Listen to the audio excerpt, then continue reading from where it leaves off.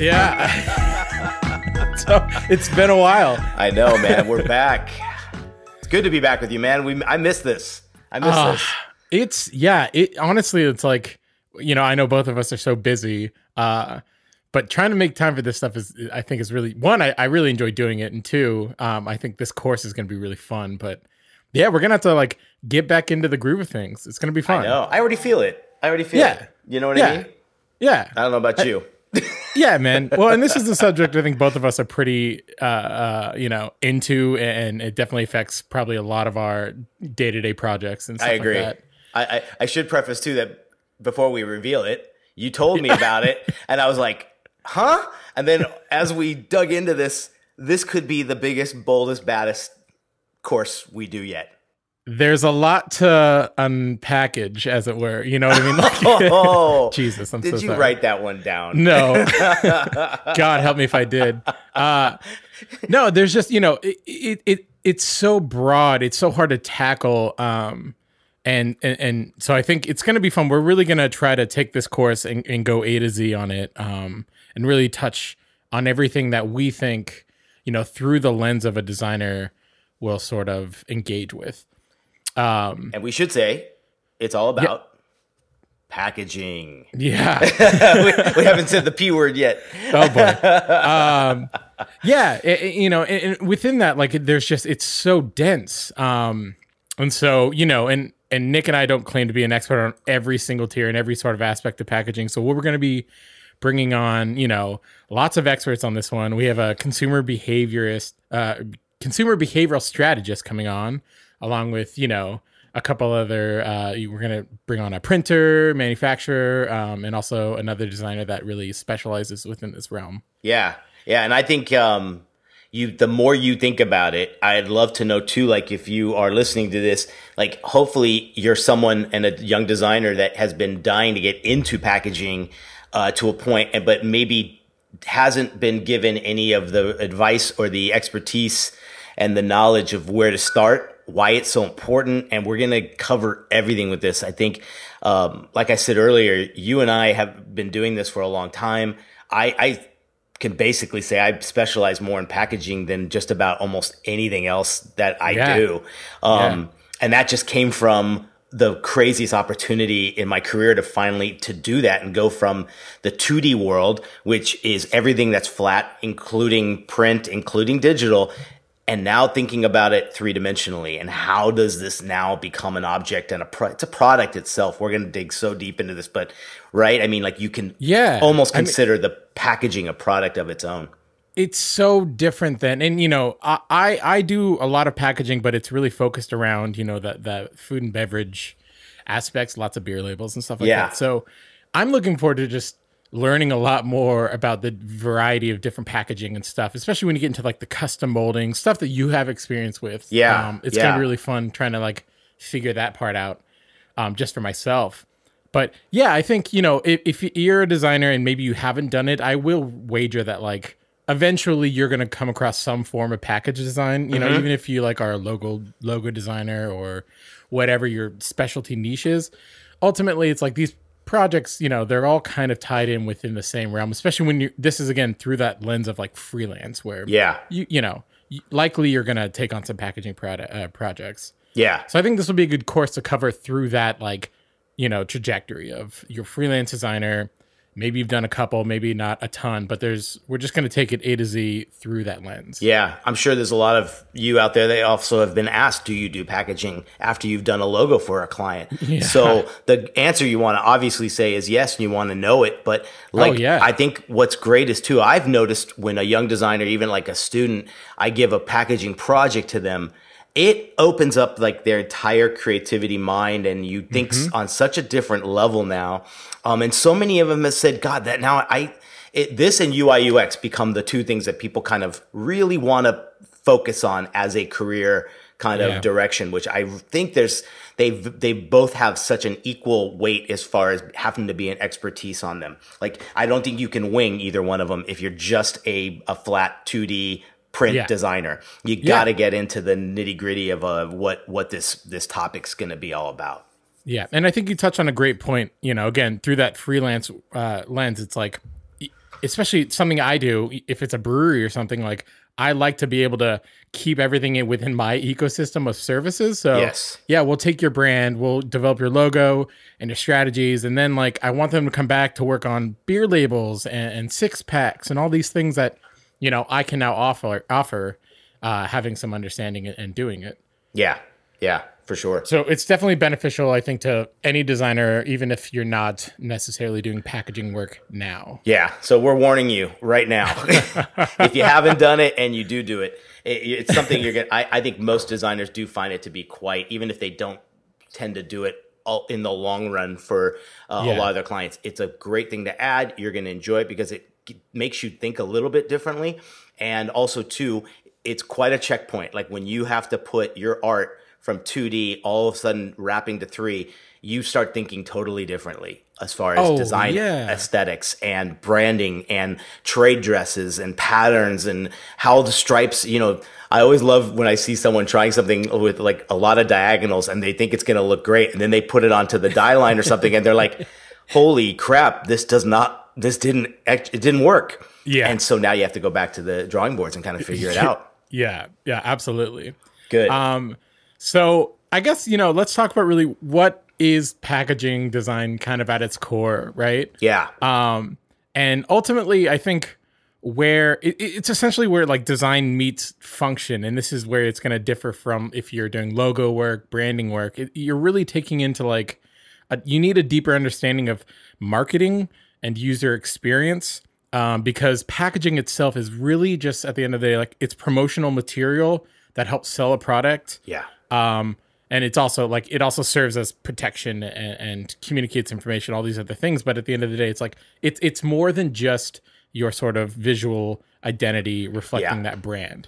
Yeah. And so when you start to encompass some of that, like your approach, usually it's going to be pretty different than how you'd start a logo or something like that. Yeah. So who said it? Like that packaging is theater. And like when you think of packaging on unboxing videos that have become so popular, there's a reason for that.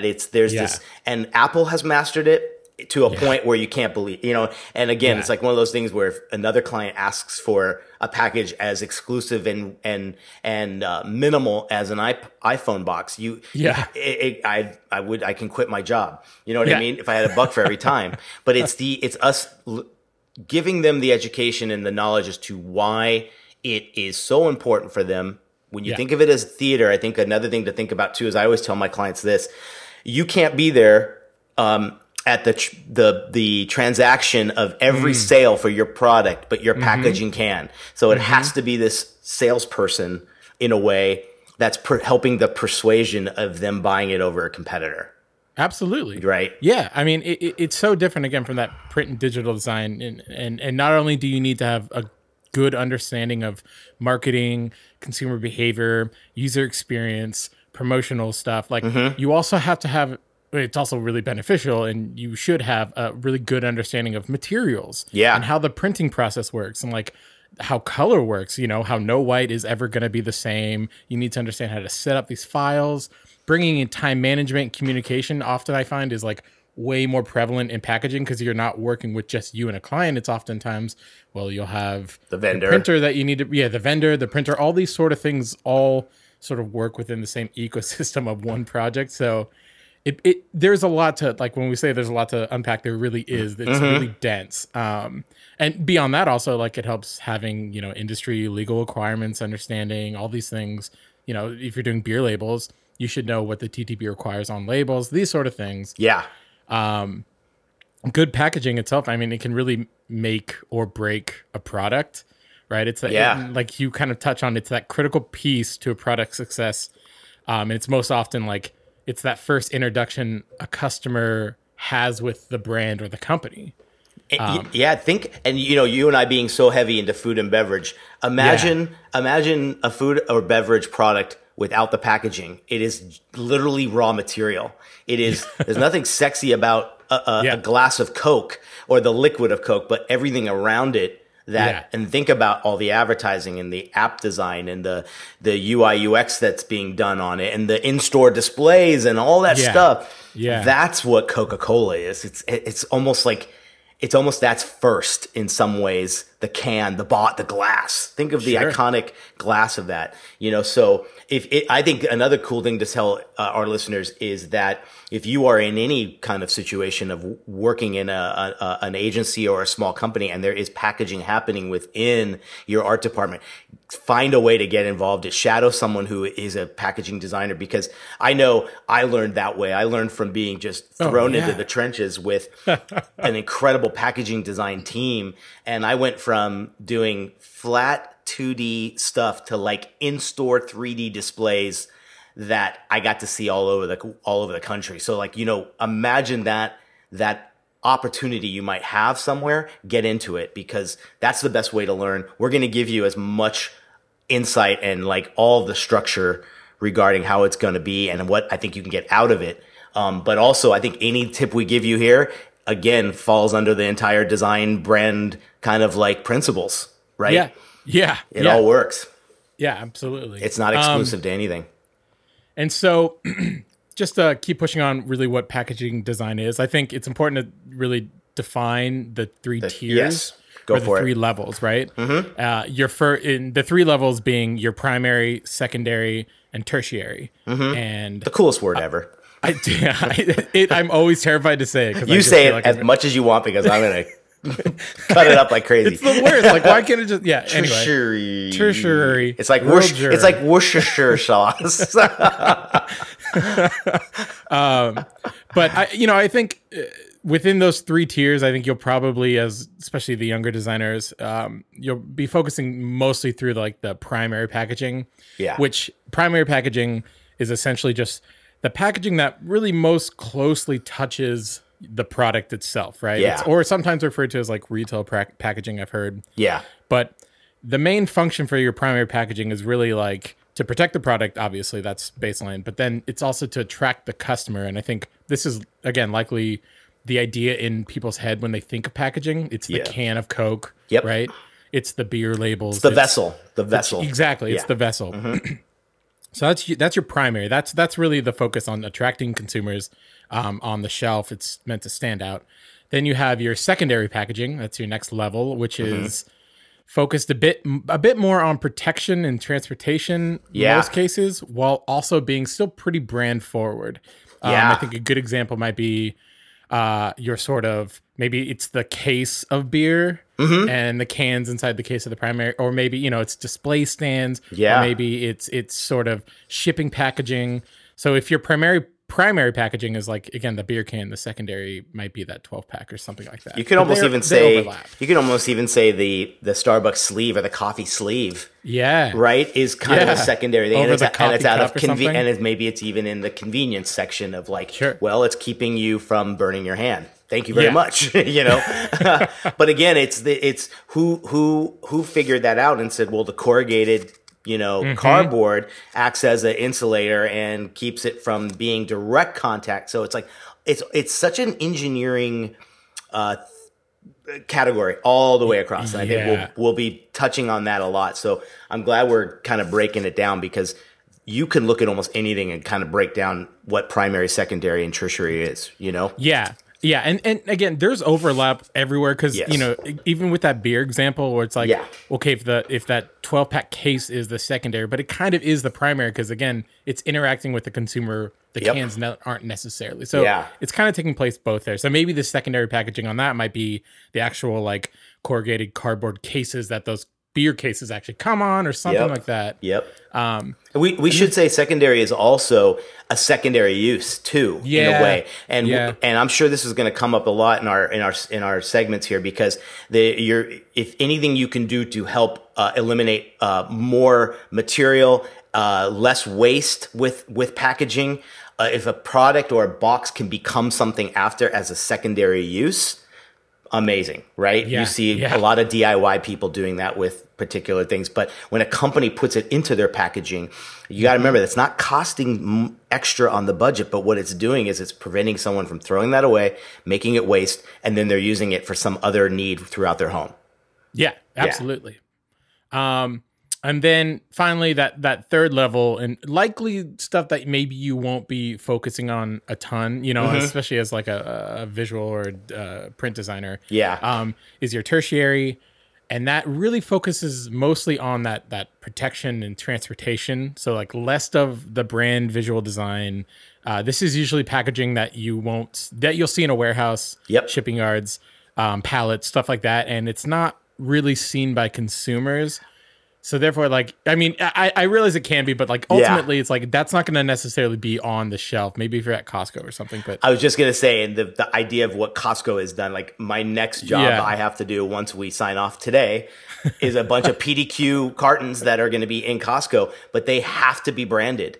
And I think that's cool because think of when you walk down the aisle, specifically in like the snack area, whatever. Look at what a pouch of cereal or something, or some protein bars comes in what's called a PDQ, which is the smaller thing that each one is kind of in, and then it's stacked on a pallet. It can't just be corrugate anymore. It has to be. It's like 4-color litho mount right on there and beautifully done with gloss and everything. So sometimes we will touch that, and I think it's very rare sometimes. But with warehouse stores and even Targets and Walmart's kind of following in that lead too. There's a lot more demand for it more than ever now, Oh yeah. Well, and what, and this is where, again, this subject can get so dense. I know. When you start to get into those like shipping aspects and really where the focus is, yes, on brand, but also more importantly, like on delivery, like how to make sure their product is protected. That's where you get some, like you're gonna, if you are doing that kind of work, likely you probably won't be engineering that aspect of things. And don't ever think you can you can wing that. Go to the engineers that do box kind of engineering for particular on this area. Let them never be responsible for something that's going to be required to keep something safe. Yeah. Leave it to the experts. Take their die line and make it beautiful. Yeah, man. Cool. But like I said, I think for the most part throughout this course, we'll probably be focusing more on the primary, a little bit of secondary packaging styles. Yes. The stuff that really engages with the consumers first. Cool. How to sell products, cool, off the shelf, how to make them stand out. Awesome. Yeah. So next up is our kinds of packaging, and there's so many. And I'd say the most that we probably touch on a daily basis is kind of the first section, which you can almost categorize as 2-dimensional or 2D, meaning like flat labels, flat stickers, things that can be applied to a particular bottle or container. So anything you see that is a sticker and a label, consider that packaging, because yes, that is just as simple to lay out as a business card or something else that you're working on that's 2D, but you have to consider the wrap. You have to consider all that stuff, right? And I know, especially on like on cylinders and on beer cans and things like that, or soda cans, you got to kind of understand where the cutoff is of information from the front view, right? What's going to be peeking from the side is like, I know sometimes you might have a UPC label that kind of hangs over to the front and it's visible from the front. So it's those little nuances that you got to know when it comes to that. So always remember, even though it's 2D, make sure we're talking 3D, right? Oh, totally. I mean, especially with, even if it's not just a sticker label, like a wrap or something where it might take the form of something that isn't just, a cylinder. Yep. So yeah, absolutely. I mean, and we'll get into prototyping and stuff like that. Yeah. But, definitely, nothing's ever just flat for the most part in this world. This could even be like, they call them like belly bands. They're like those bands that maybe it's a box that has a gift set of stuff in it. And what they'll do is they'll make that box for every SKU out there, but they'll change it based on the band that goes around it. So it's a flat, long band, but it kind of wraps around the whole box and it glue flaps on the back. And that way this one will say 5-piece gift set of blank or whatever. So there's cost efficiencies. I think that should be something we got to maybe make a note of to kind of bring on board is this idea that a lot of times you make the vessel for the entire line of stuff if there's like 9 varieties, but then you do a sticker or a label change that makes it specific to the individual flavor. So there's ways you as the designer can be more cost effective for your client. So we'll make a note of that for sure. Yeah, next episode, I think we'll dig into like the process and how we both approach that sort of thing and the questions you need to ask and the foresight and stuff. Awesome. Like that. Cool. So this next area, this is kind of where it becomes starting 3D, and that's everything from backer cards to clamshells. Clamshells are when you see a card that maybe hangs from a J-hook, and there's a plastic clamshell holding the product on it. They're header cards. Those are those folded pieces that are at the top of like a poly bag. So there's, you name it, all those areas considered packaging, not a full box yet. Right? But it's kind of taking it from something that's super flat, and you're actually now considering, and this is where I think we should talk about in the next section, or just hint at the die lines and the things that you're going to be getting from your vendors. So they all change with each one of these. So they get a little more complicated from stickers to these backer cards and clamshells. And then into this third section, which is the funnest part for me. I think this is anything that's a 3-dimensional box structure, holding content. So you got everything from the glam boxes, meaning like, let's talk about anything that holds even, think of like a typical snack mix or crackers at a store, all the way to shoes, to apparel, to appliances, to electronics. Boxes. I mean, you have displays, right? Like I'm like thinking display shippers, where it's like, there it goes in and out, there's front, back, and then there's cubbies, and then like, I mean, those sort of things, I do enjoy it too. It's like a puzzle, you know, especially when you're like designing, like seeing one of those shippers, like a bread chip or something, like laid out, looks like chaos. I think, we should say too that when Jordan and I were talking about this, we realized this is not the funnest topic to talk about in an audio podcast, because it's so visual, right? So we're thinking of making some visual PDF companions to these episodes. Because I got to tell you, there's one thing I got to drop in there. And years ago, I had to do a floor display for Marvel Comics, Marvel Avengers something. All the SKUs that would go into it. And there were 72 different kinds of SKUs that had to fit on this thing. So straws and keychains and this box and then these action figures. I have never, I mean, math ain't my skill, baby. I'll be the first to admit it. But damn, when we sent those final files to like the manufacturer and they're like, are you sure these are the measurements for that keychain? I'm like, yes. Dude, so 100%. Some complicated stuff, but man, does it teach you everything about this world of packaging. And like, I'm glad you brought it up, because this whole idea of shippers and displays, next time you are in Target, perfect place to look through, listeners. Look at everything that's hanging from the ceiling. Look at the things that, even their little sections where, like, there's the Keurig coffee makers. They have this beautiful display. It might look... end caps, things like that, on the end of aisles. All those and it might look permanent. It might look metal. It might look wood. 90% of the time, it's all printed corrugate, and it's display and packaging to look beautiful. So, like, I love that this area is becoming one of the funnest areas to work in when it comes to being a packaging and a 3D designer, you know? Oh, absolutely. Yeah. So much good stuff there. So you got all that areas. You got boxes, corrugates, the shippers. You know, there's the non-sexy stuff. There's the stuff that's like on corrugate. But Amazon, companies like them are what are they called? The subscription boxes. Mm-hmm. Those are a great thing to kind of, they're blurring the lines. You know, sometimes they're one color on corrugate, but they're amazingly designed. And I think you're touching on something really interesting, because that's 100% true, especially when the market and the average consumers, you know, getting most stuff from the internet. Yes. Well, it's like, okay, so your website is maybe your primary packaging, what that is, but really it's like the experience all lies in that shipper and that package that you get at your door. Yeah. And that's where the experience really hits home. So I think it's becoming more and more, you know, prevalent. And I assume that if that's the case, you know, then there's going to be more and more projects based around that kind of work. Because it has to reinforce the purchase that you just made. Like, exactly. You know, anytime I've ordered something online that was like the product was just speaking to me, you almost now expect the packaging product part of it. It can't just come in, you know, the corrugate thing with some bubble wrap. It has to, you know, and then remember we were talking about it has to be theatrical in a way. It's like theater. You open the first flap and it's like, thanks for your purchase. Then you open it again and it's like, you're about to experience, you know, something. And it's taking you on a bit of a ride. So Yeah. Even with a very low budget, you can still do something really, really neat if you design it well.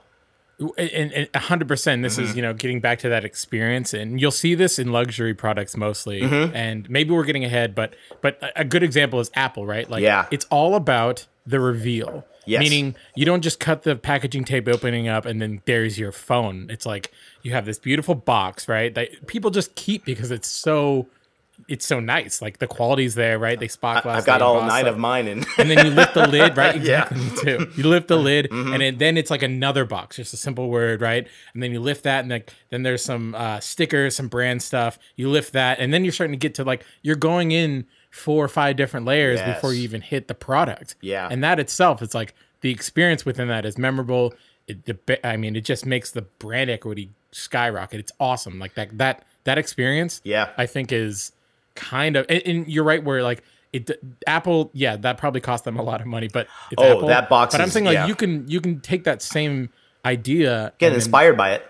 Yeah, exactly. Again, think about reveal. Think about like you don't just want to open a box and it's just kind of in there. Think about how someone opens. I mean, you look at YouTube, like millions of people watch unpacking videos. Like that's a thing. Like people care about that sort of stuff. I know. So if you can bring that into your fold as a designer, I think that'll be huge. I think every listener can imagine when they opened up, let's say, the Apple box or something else, even the Amazon Echo. I remember buying that. They've been every tech company is heavily inspired by what Apple kind of set as the standard. But think about when something like even the cord is wrapped in that paper little insert, and the way there's no instructions on it, yet you as the user know that, this tab's the first one I see, so that's probably the one I open up. Yep. That, and then it breaks open and everything comes off without tearing. Like that's packaging engineering, like to its finest. I marvel at what Apple does with stuff like that, and so it's unreal.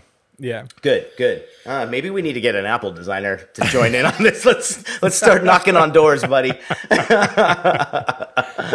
If anybody has, if they've hearing this, they'll know if we have them or not. Look ahead. So let's talk, because we're starting to get into it now. But let's dig into really, what makes good packaging design, and I think there's lots of levels within that, right? Yes. But I think, the first, for me, it boils down to 4 main things, right? And within each section, it can be, pretty dense. But broadly speaking, I think the 4 things that really dictate a good package design is, number 1, attraction, right? Number 2 is the brand, how effectively the packaging conveys that brand. The third would be like information, how well it communicates that necessary and relevant information, and then the utility of it. So let's break that down maybe a little bit more even, right? So like the attraction. I think this is, again, like how your packaging entices the consumer to take a notice. And I think, and maybe this is just my personal opinion, but when it comes to retail packaging, the attraction is probably carrying the most weight. Oh, God, by far. I mean, I'm not looking at it going, that didn't really meet my utility standards, so I'm not going to buy it. But I think utility is more like that. But if you see a full-on piece being, dog-eared off or something because of the design was off, that could hurt you. But I totally agree. I think attraction is that number 1 thing. It's love at first sight with these packages, dude. Again, that's your first introduction, right? My God, and I think also too, and I have a few clients that are in this zone of they live and breathe for the approval of 1 or 2 people, and those are the buyers at the place that they're trying to get in. Particularly, like let's call it like a Whole Foods, them trying to get in there, and this attraction thing, this thing about standing out, is even hitting that market too, where you think. Just a few years ago, it was cool to look mom and pop in your packaging and not be the most attractive looking packaging, right? That said, it was homemade or it was from Bob and Cindy's garage and they made granola. It looked that way, but you can't play there anymore. And even in worlds like Whole Foods and a lot of natural foods businesses, they have to have super attractive, super clean because they're playing in the big leagues now, and there's no separation of that anymore. So I really tend to appreciate when I see something that I think the first area we're going to talk about is this: how do you stand out? Like, you so like when you're doing something and you know what the brand is and you're attacking the packaging from the first thing, how do you manage to stand out? What's your first? Because I have a few notes. I'm curious to know what you do to stand out. I mean, it's almost a loaded question, right? Because I think it's all subjective to what the product is, what the market, where it's being sold, how it's being sold. Let's just say we've gone through our branding, exercises and discovery, and you and I both have the list of what we have to do. We know we know our goals now with this packaging. Sure. Yeah. I mean, for me, I'm always going to try to figure out really what people are not doing, and then try to figure that into the brand. But ultimately, like, packaging should always be a reflection of the brand and the product itself, right? Like, good packaging does that, and especially when you're talking about attraction. Like, again, this is your introduction to a potential consumer. Yeah. First impressions are everything. And you also think, like, you're on a crowded shelf. What's the competition doing? 100%, right? Like, how are you standing out? And again, like, consumer behavior is a big component of this, because consumers largely judge a book by its cover, like you were saying. Yeah. And while, the total value of your product isn't necessarily determined within the presentation, I think this is the first chance and potentially only chance you have to win over that customer. Yeah. So it's about standing out. I mean, for me, whatever, if we're talking about attraction and how I approach it, it's how am I going to stand out in the crowded shelf? Yeah. You need to make your brand that consumers like signpost to the category. So just covering the shelf and shouting loud with bold colors and deep contrasts, I'm not sure that'll necessarily cut it. And it doesn't mean a point of you need a point of like orientation on the package that draws that shopper's eye in and communicates like that essence of interest, right? You need to like tap into people's subconscious. So attraction is just about like that sort of like dance with the consumer a little bit, and how you get them to look at you first and pick you up first. Yeah, and it's almost interesting. You can't it doesn't give you the freedom to say, let's just cover it in green neon to stand out, but it has to, let's always keep in mind, we have our pillars of discovery and everything that we've established this brand has to be. So I think maybe a tip would be like, I always take pictures of where it's going to be on the shelf. I know you do the same thing. Like, you get a nice kind of section of the market of where it's going to be. And I start looking at what other brands are doing. Where's their logo? What's the main focal point? Is there a black, trade dress at the bottom that is the signature to that brand? Well, guess what? I'm not going to do that. Is there a brushstroke that's on every single one of theirs? Well, I'm not going to do that. So you kind of almost start with what am I not going to do? Oh yeah. I mean, right. I and then will what's left? Always go to the store for, and again, this is assuming it's going to be a retail food and beverage likely product. Yes. I'm going to go to that shelf and I'm going to take a bunch of photos, and like, you're on say it's chips. Like, well, everyone's using yellow. Like, well, maybe I'm going to start with just not going that direction, whatever that is. Like, or there's always like a pattern of how it looks, right? So maybe I just want to break that a little bit. I want to figure out how to stand out on the chaos of just information that the consumer has to deal with and process. Yeah. And again, when you're talking about attraction, I think the biggest component is consumer behavior, and we will get into this throughout this course. But you're having an understanding is going to help really direct and give you parameters of choice and guidelines. Because consumers are really fickle and they're changing and their behavior changes, and just having that understanding, I think, is gonna set you way ahead of the bar. Yeah. The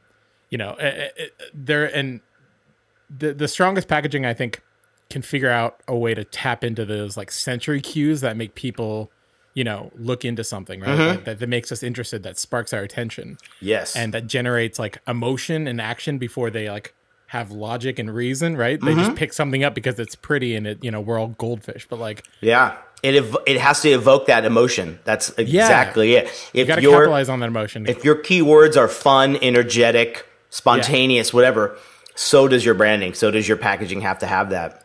Yes. If it's nostalgic and classic and established. I remember having one company that they were in the pain relief. They were like a Tylenol company. And I remember him even saying the packaging has to look like it's been there for 15 years. And I was like, I fought him so hard. And then I was like, damn it, he was 100% right. I was like, because I wanted to do what this was years ago, and I kind of wanted to do what I thought it needed to be. Yes. And it's so true. You might have, that might be the case. And if no one else is doing that, and it kind of plays into that world and it looks like it's been established, he didn't want people to go, oh, that's a new brand, because he knew the statistics were people wouldn't trust a new medical brand as much as they did now. It had to look established. That's a really, really interesting point. It was the first time I used like a really bad italic that I never wanted to use again, but it was, in that zone. Yeah, it's interesting. Yeah. But that, and how it can, again, it's all subjective of like, well, that makes sense for a medical, right? But then you get into like the beer side or the snack food side. It's like, well, people love new stuff. What's the newest thing? Yeah. So this is where like the rules really do apply to the context of which the product actually lives and what it is. Exactly. So there isn't just blanket rules. But again, if we're talking about these 4 things on what we think, makes a good packaging design, attraction is paramount. It's at the top for both of us. Yeah. And then the next thing for me would be the brand impact, right? Like, again, how effectively that packaging is conveying the brand. Because I do think unless you're sort of chiseled in or like, people know who you are, oftentimes people are going to look at what the product is and those, those enticing factors of the design before they're going to notice who's it by. Yes. But branding is also, it's crucial to like get that second buy, right? Are you saying like it's all about like maybe the perception? Yeah, well, I'm saying like if attraction is the spark, the brand is the connection, right? Yes, yeah. So it should convey that clear impression of the company, which in turn creates that credibility. Yes. So like the consistent impression you create for your company is what makes consumers recognize and remember your product. So I think attraction is about like enticing them to grab it, but the branding, again, this is making sure the branding is cohesive and easily processed.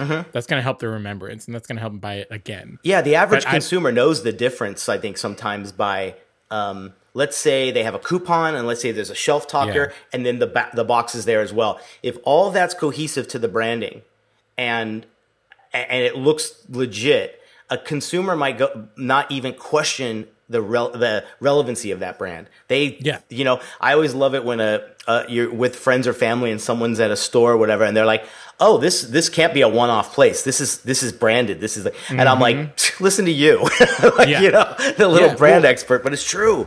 Yeah, same and idea. A good indication of this is like your sort of store brands versus how everyday brands. People are buying the private labels. Buying those. Yes, the private labels. Yeah. Thank you. But people aren't buying those because they're branded. I think they're buying them, 1, because the price is there, and 2, because they look great still. Like that's the difference is they're subcategorizing, like they're going for attraction over branding because the branding isn't crucial to them selling. Exactly. Really. No one's like, I love private label because it's better. No, they're just they're valued differently. But also, I think they're becoming more relevant because the packaging on those look great. They're looking as good as anything else, if not better. We talked to a guy that works specifically at an agency that's all they do. Is the private labels of the brands. And to give anybody an example, if they don't know what we're talking about, think of the Up and Up brand at Target, or now they have a new one that it's even a lower tier than that. But it's the brand Kroger's like Kroger, exactly, that have their own brand. And now what's interesting, he brought up a great point, was that you almost have free reign to do something unique and cool because it's not the shareholders of a particular brand keeping you from like, oh, don't go that far.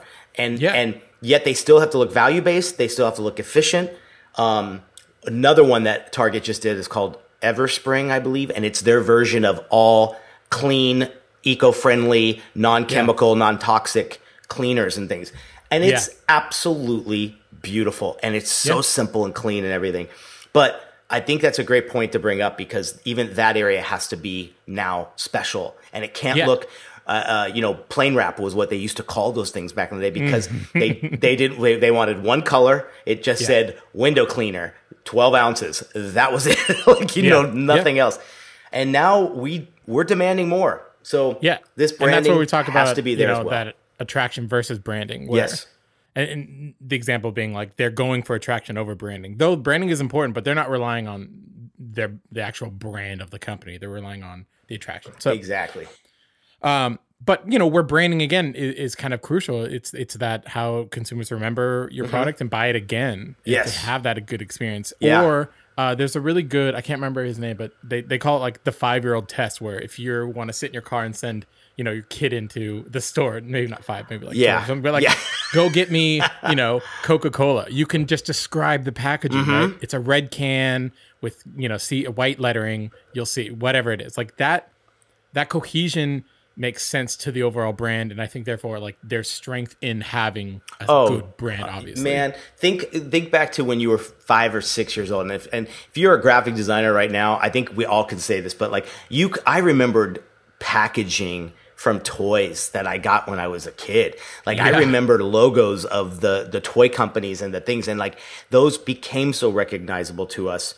Yeah. And boy, were we the target audience. They know exactly, and then there's the whole thing about where brands live on shelves in retail environments and what height they're at based on the eye level of who the consumer is and all that. So the consistency, that impact they make, are they talking to you the right way?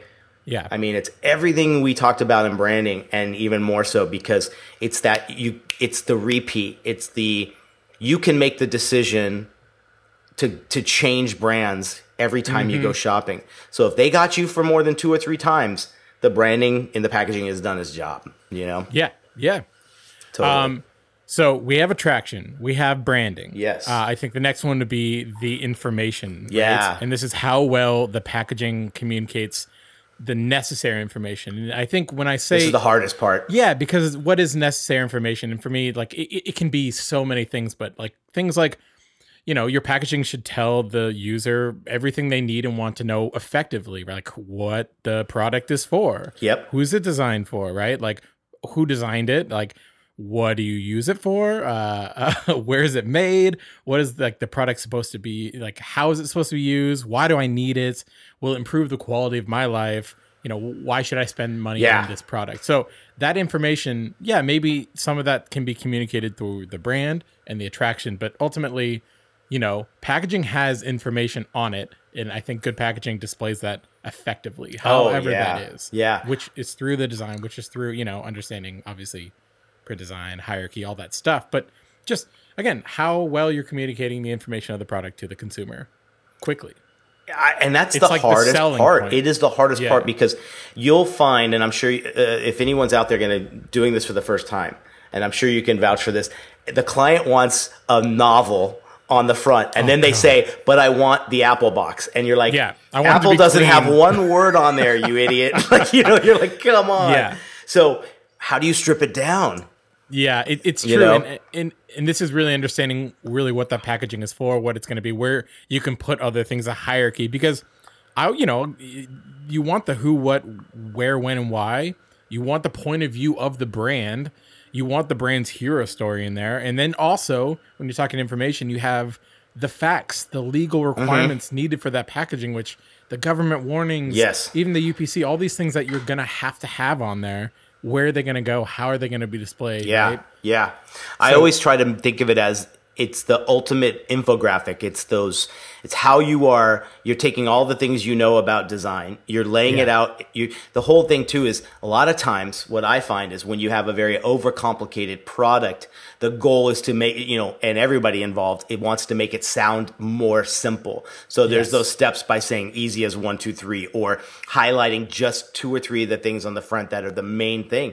And sometimes it's hard to get the client to, prioritize what's the most important thing, what's secondary, what could be on the back, what could be on the inside, right? Because there's inserts and there's directions and also stuff. What isn't always necessary. Again, it's oftentimes, especially in my case, like I find it takes educating the client. Like you can't just put in their head they see Apple, but they obviously like they have a list of things that they need on there or they want on there. And like it takes you to help them understand like the hierarchy of packaging. This is where if you have some idea of consumer behavior, you can start to, educate them on how people buy a certain thing. They're not going to buy a label that's just filled with information. They don't need to necessarily see a paragraph of who they are, why they are, but maybe there's different ways you can approach that or inject that sort of thing. But it really is trying to tie in all this information in a way that will still work within the attraction side of things, right? Yeah, and it's like the physical words of branding, I guess, the information to an extent, and then beyond like the legal requirements and things you have to have on packaging. But like, how do you tell what the product is without just putting a paragraph on that, right? Is it through photos? Is it through whatever that is? You know what? One of my biggest challenges, specifically on food stuff, is the balance between information and the art. So like, let's say particular, it needs to have, and let's say the product is sexy and it's the best looking granola bar you've ever seen, and it has to take up space on that front piece. Yep. And now you've taken a lot of real estate away. Yeah. So how are you making sure you have the balance of the information and that? So like, it is such a balancing act for sure. I think you and I already talked. We're going to share some stuff in the upcoming episode about how we blueprint, how we wireframe packaging, and we'll figure that out. So, but it's an important thing to say there. Yeah. And so the fourth aspect of what really makes good packaging is your utility, right? And good packaging is not necessarily, it doesn't only focus around visual marketing. It needs to also be practical. It needs to be functional to the consumer. This is a lot of where that experience comes in, right? And this utility, this how functional does it add practical value to the product? Like this adds tremendous value. So we're dealing with like the actual shape, like the size, the functionality of the container. This isn't the label or wrap. This is more like the mold of the product, right? This is something that, a good example, right, is the Heinz ketchup, right? When they went from those thick glass bottles that never came out to the ones that stood capside down and had like the nozzle, the non-leak nozzles, like that boosted their sales tremendously. And it was simply just changing the actual utility of that packaging. Revolutionary too. And don't forget, they built the whole thing on the previous bottle that it was the anticipation of how slow it took for the ketchup to come out of the glass bottle, right? Yeah. That was their theme song. And the whole idea was like had to hit they put a 57 right on the neck of the bottle. And that's where you would hit it to get it out a little bit quicker. But isn't that funny that they dropped all of that because convenience and utility matter? Yeah, it's more functional and there's value in that practicality. Isn't that cool? I love that idea. And I think it's probably the most overlooked aspect of packaging design through younger designers and also smaller businesses because, it can be really expensive. Choosing something standard, like a standard clamshell or a jewelry box or whatever, is definitely the most cost-effective route, which, in my opinion, there's loss for opportunity of innovation and attraction within it. Like you can garner and increase that attraction value just by having a product on the shelf that isn't. Think of cereal boxes. Like imagine if one of those was just like different. Yeah, you would just see it first, right? Or even beer bottles. They're all 22 label, like 22-ounce beers. Well, imagine if one just it was curved differently. It was just molded differently. Yep, you're gonna look at it first. Yeah, exactly. That's true. So, and so, but and this is also for me personally, like I don't get a ton of experience, and I assume a lot of younger designers don't because we're not, if we're working with a small business, I guess we're just not always lucky enough to get a project that gives us a chance to like fully customize the packaging, right? Yeah. The client has the budget, is willing to invest in something like that, at least not in those earlier projects. It might even be just be the lucky timing too, where you're at a big place that has the budget, and there isn't a box made for it. Like in the years that I did toy design, every single box was 100% done from scratch. Yes. And we would sketch the idea, work with the engineer, which was so needed because a lot of times too, the toy itself had to be packed a certain way and you didn't want to have anything kind of outside of the packaging that could be damaged in shipping. So you're always thinking of that. But the coolest part was being able to see like a sketch come to life and turn into something that wasn't from off the shelf, let's say. So like that's one way to look at it. And then the other side of this idea too is if you can save the client some money, let's say, I know a lot of times someone comes and they might have a very small quantity to launch this product. Maybe this is like a wallet or something cool that just needs to come in a really great box. It might be easy for you to find that off-the-shelf box that fits the dimensions the client loves. They can buy it in a small quantity, and then you get the die line from the vendor. We should probably talk a little bit about that at the end of this segment about just those are the. I think we'll get into die line. And all that. A whole episode on. And your job is to kind of make it look amazing, and you've just saved them a ton of money by not having to go out and get something made from scratch. Because the minute a die has to be made, that is the blades that cuts that, and it's custom, and it's chances are it won't be used again, and that's why these places hold on to them forever. That becomes super expensive, and then what vendors will do is they'll basically add all that up. So if that die costs $15,000 to make, that gets put into the budget of the per unit cost. So sometimes watch Shark Tank. I think Shark Tank's a great example when you see they'll ask about someone's packaging in the pitch, and and just as much as the product, when they say, can you bring the price down per unit on a product, they will also ask about packaging as well. Because that makes a huge look at cell phone case companies. I bet you $1 million the last case you bought, the packaging costs more than the actual case. I believe that. Because there's like 6 components. It's like the clamshell that slides in to the corrugate, sleeve with the J hook and the beautiful printing and the gold embossing. That case probably costs about 17 cents, and the packaging probably costs $1.50. And you're paying $29.99 for it. Well, and all this to really dig into, like, when you start to think about the utility side of things and how things are functional and practical and how the shape of it, and you get into custom molding, like, this is where, and especially for me, like, I get a little bit out of my element. Like, you need an engineer to help you really tackle those sort of things. But ultimately, I assume most people who haven't done that, project yet, or maybe just getting into packaging, probably won't dig into that till later on. But I've done a couple, and honestly, like, the biggest learning curve for me was like understanding and being introduced to like the realities of manufacturing. Because before that, I was mostly living in that digital realm of creating logos, illustrations, and then sort of branching out to like labels, your stickers, your wraps, things that are pretty, just cut and dry. But again, one of the hurdles for me with packaging is how it also introduced like that new partner of an engineer, the printer manufacturing, and just having an understanding of like how I can take these digital ideas into a real functional item. Like, there's so many steps into that process, which we'll get into in the later episodes. But like, that requires not only, again, an understanding of management skills, communication, all these things, but understanding the printing process, your limitations. So it's good to touch on this now because, the difference from a lot of our listeners, I assume, coming from identity branding work into packaging, I think is going to rely on, like, when we talk about utility, how you take something from a 2D world into an actual finished product that sits on a shelf that's 3-dimensional. And then when you get into the utility aspects of something custom, like, you're bringing in a ton of information needed.